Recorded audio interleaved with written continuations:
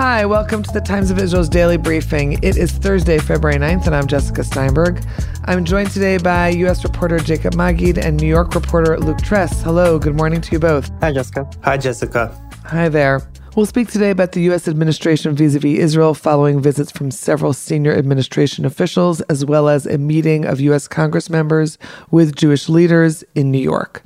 There's also the trial of Malka Leifer, the ultra-Orthodox school principal in Australia, accused of sexual abuse, which has finally begun following a long delay. We have on-site reporting from Turkey, where Israeli teams are helping in the rescue effort, and Judah Ari-Gross is there to give us a report. Before we jump into it all, let's take a quick break.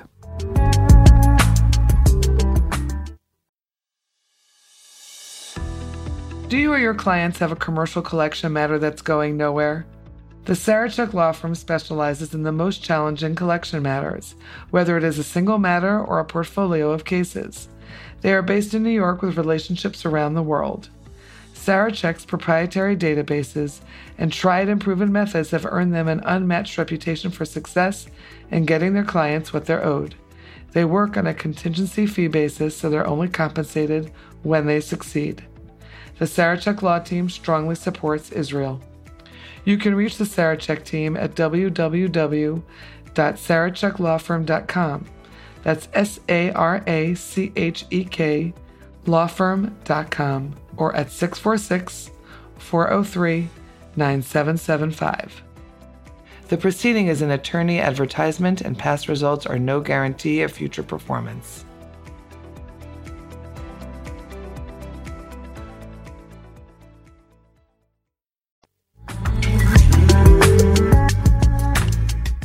We're back. Let's first hear from Judah in Turkey. Hi, I'm here with one of the doctors from the United Hatzalah. Can you introduce yourself? Hello, my name is Itai Basel. I'm a doctor in Maccabi Sharutei Briut in Israel and in Hadassah, and I do my reserve duty on Home Front Command in Chilutz and Hatzalah of the South region. Mm-hmm. And we're here outside Marash in southern Turkey. Can you say a little bit of what you were working on yesterday? Well, we got here through a United Hatzalah delegation that came with two doctors and paramedics, a rescue team, and other necessary professions like social workers, who are helping with us and the people here in Turkey. We all came here to help with this awful disaster. There's just unbelievable wreckage. And what we did during the day was finding indications of people trapped that are living and attempting to rescue. There were huge efforts by the rescue team. They were helping to rescue a person that was later completed. The rescue was completed this morning. And we worked throughout the day. And in the evening, we were called to help with the final extraction of a young woman who was trapped for 2.5 days. And she was treated for the first 12 hours of the extraction by the Home Front Defense medical team. She was treated by a paramedic at that point, and he requested the doctor present for the final extraction.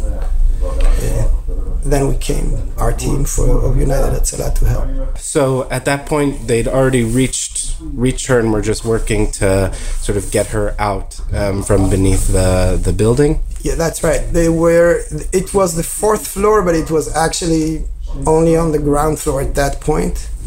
And they have been working for 12 hours to reach her and to extract her. After, they were doing another complicated extraction on that same floor near there for the first half of that day. Mm-hmm. And the extraction was extremely difficult it was a difficult area to reach. It was like they dug a hole in order to go under and get to that woman, and they were not sure exactly what was the right thing to do to release her from under the element she was buried under, and that's what I was called to assist with. I suggested we dig from under her and then release her a little bit. Mm-hmm. Then we could move her. She was very brave, an extremely brave woman. She helped us. She told us when to do what. She was saying, don't do, wait, 3, 2, 1, go. And she was encouraging the team not to stop and to continue the extraction. It was amazingly brave. And she, after quite a long time, they were able to actually release her and extract her. She was stable throughout the transport to the hospital. I took another one of our medics, Yossi Amal, and we both went with her to the hospital in the ambulance, and we took her to the trauma unit, where she was treated and remained stable throughout the extraction. She was treated on the ambulance as well.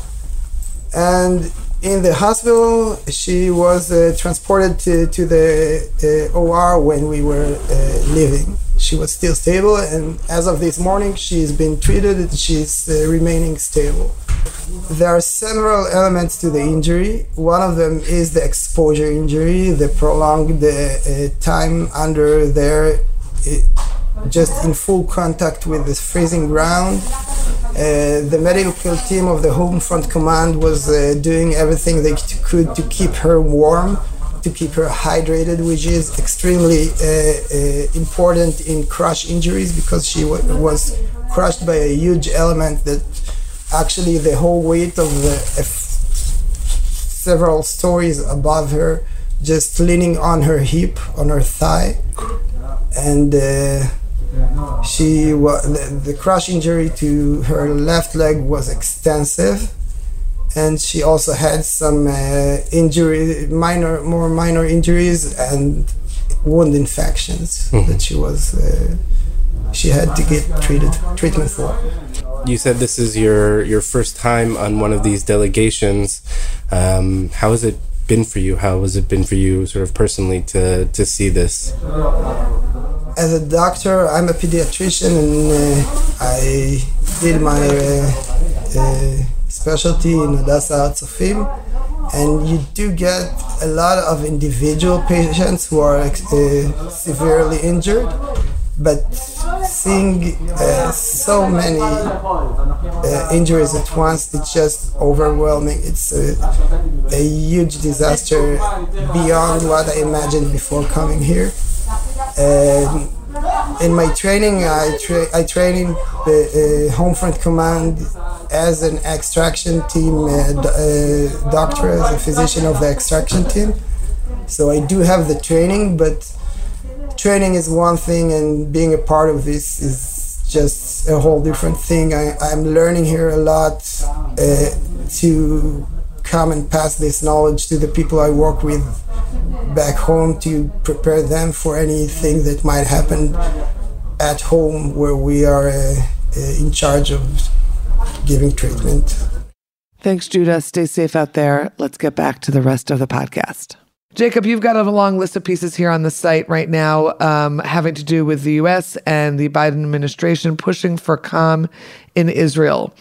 There is a push for a pause on settlement building, Prime Minister Netanyahu bowing to international pressure on raising a Palestinian apartment, the Biden administration pushing Palestinian President Abbas to boost their security presence in the northern West Bank, warnings about Ramadan approaching in late March, and the director of the CIA career diplomat, Bill Burns, who is saying that the current tensions in the region look a lot like the violence of the Second Intifada.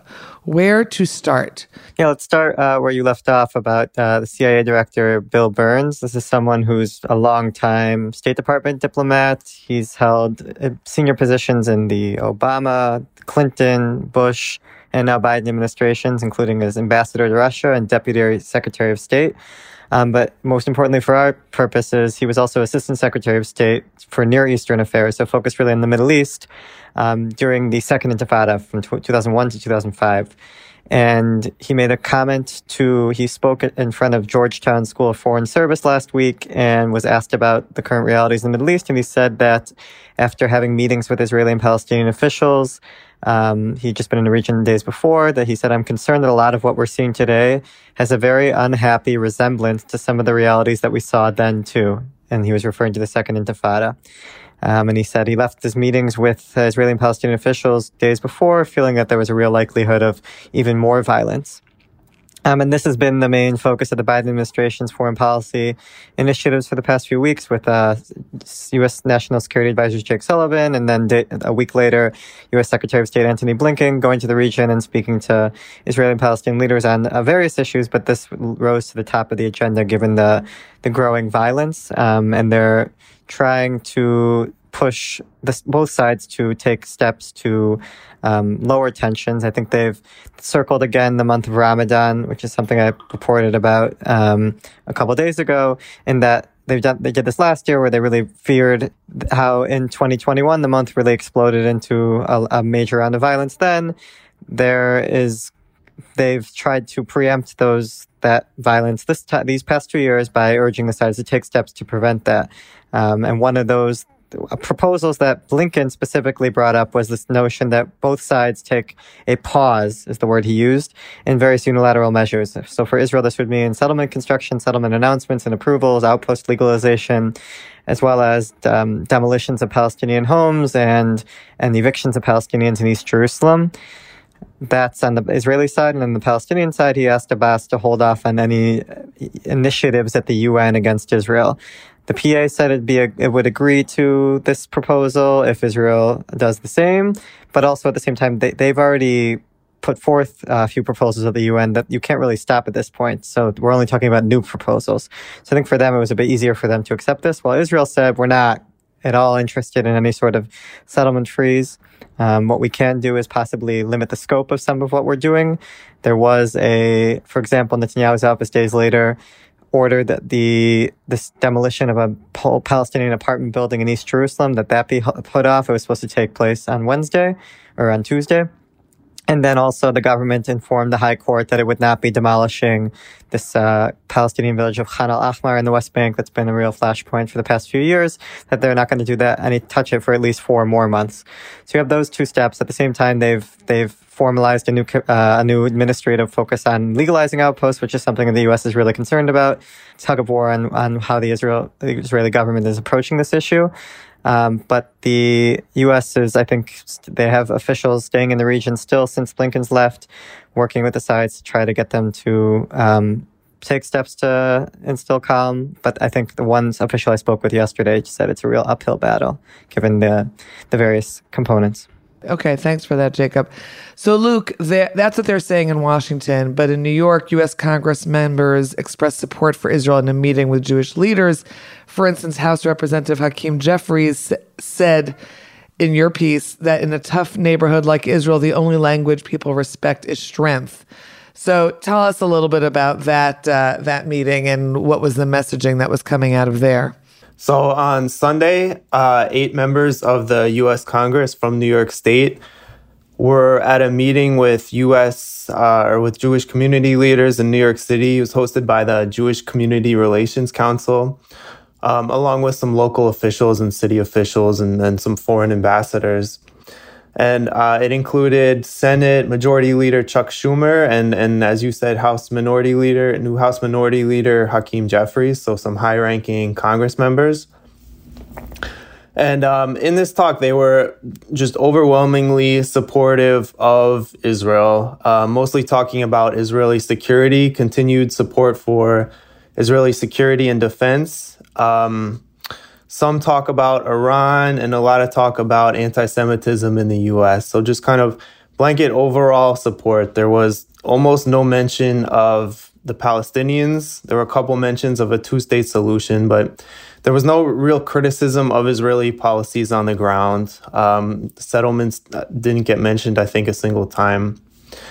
The one exception to that was Gerald Nadler, who is a Jewish House representative from New York City. And he really spoke out strongly against the new government's judicial plans. Nadler, who said these plans from the Israeli government are really distressing.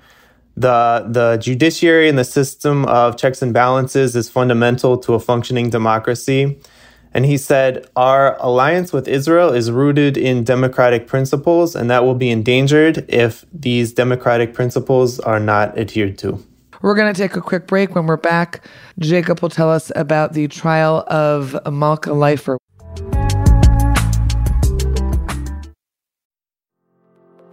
Shalom, dear listeners. This is Daniel Hartman. And I'm Yossi Klein Halevi. Together we host the podcast For Heaven's Sake from the Shalom Hartman Institute. These have been some of the most challenging days for me personally, for Israel, and for the Jewish people.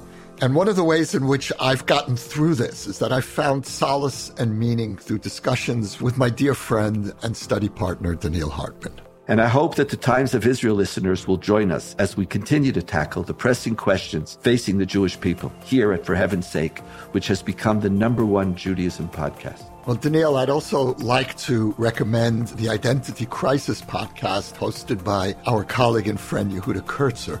It's a series of fantastic conversations with leading figures in Jewish life, thought, and culture. You know, for decades, the Hartman Institute has been a preeminent destination for Jewish ideas and learning.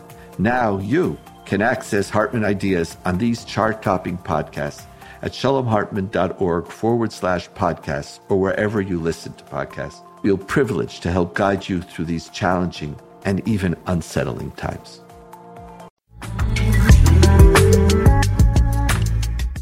Okay, Jacob. So just to remind our listeners, we're talking about the trial of Malka Leifer, the ultra-Orthodox school principal accused of sexually abusing her students. This story begins back in Melbourne, Australia, really in 2000, over 20 years ago. She's an Israeli. She took the job in Melbourne. Allegations of sexual abuse began to surface 8 years later. She was allowed to escape back to Israel before charges were filed until she was finally extradited 2 years ago. And now that trial has begun. What can you tell us about it? Yeah, it's been a real whirlwind, having covered this for quite a few years now.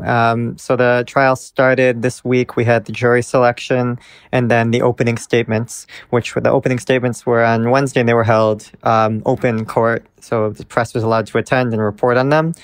And basically it started with Leifer's attorneys pleading not guilty to 29 charges of various acts of sexual abuse, including 10 counts of rape. The opening statement saw the prosecutor, Justin Lewis, tell the court about how Leifer sought out her victims, which were 3 sisters, Dassy Ehrlich, Nicole Meyer, and Ellie Sapper. And Leifer treated the girls as her favorites, Lewis said, and arranged regular alone time with them, including in her office, at her home, and offered private lessons to them.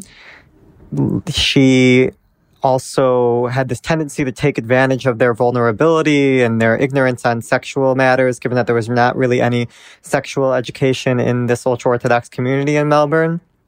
And according to the indictment, Leifer raped one of the students after inviting her home to sleep over for Kala lessons, which are kind of pre-wedding etiquette class that includes sexual education. And what she told one of the sisters at the time was that this was going to help her on her wedding night, was a quote that the prosecutor, shared with the court. And another time she said this is what is good for you. In a subsequent incident that took place on a school retreat, Leifer shared a bed with one of the sisters and proceeded to get on top of her in the middle of the night and began abusing her, thinking that another sister who was in the room, in a different bed in the room, was asleep, but happened to be awake throughout that whole ordeal. And there was quite a very gory details throughout the opening session that came forward through Lewis. He also talked about how Leifer, one of the sisters, had confided in Leifer about this very difficult time at home, that the sister's mother had been verbally and physically abusive to the sisters. And Leifer ended up holding that against her, putting that over her head, saying that if you tell anyone about the abuse that about the abuse that you're enduring and disclose it with anyone, I'm going to tell everyone about what's happening at home. And this was part of this system that Leifer used to gain control of the three sisters. It also included her kind of showering praise and telling them that they were beautiful and that she loved them and that she loved them like daughters. So this was a kind of a multifaceted approach to try to keep them under her thumb.